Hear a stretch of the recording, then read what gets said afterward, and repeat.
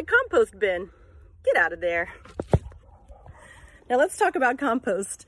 My name is Stacy Savage, aka the Texas Trash Talker. I'm founder and president of Zero Waste Strategies based here in Austin. And I'm here at home. We're doing a little composting, and I've got a little side yard compost bin.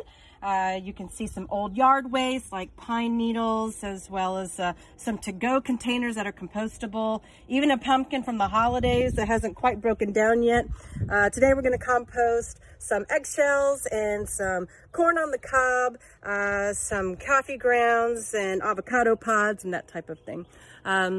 In my side yard bin, I can put things like this, but I can't put meat, bone, and dairy.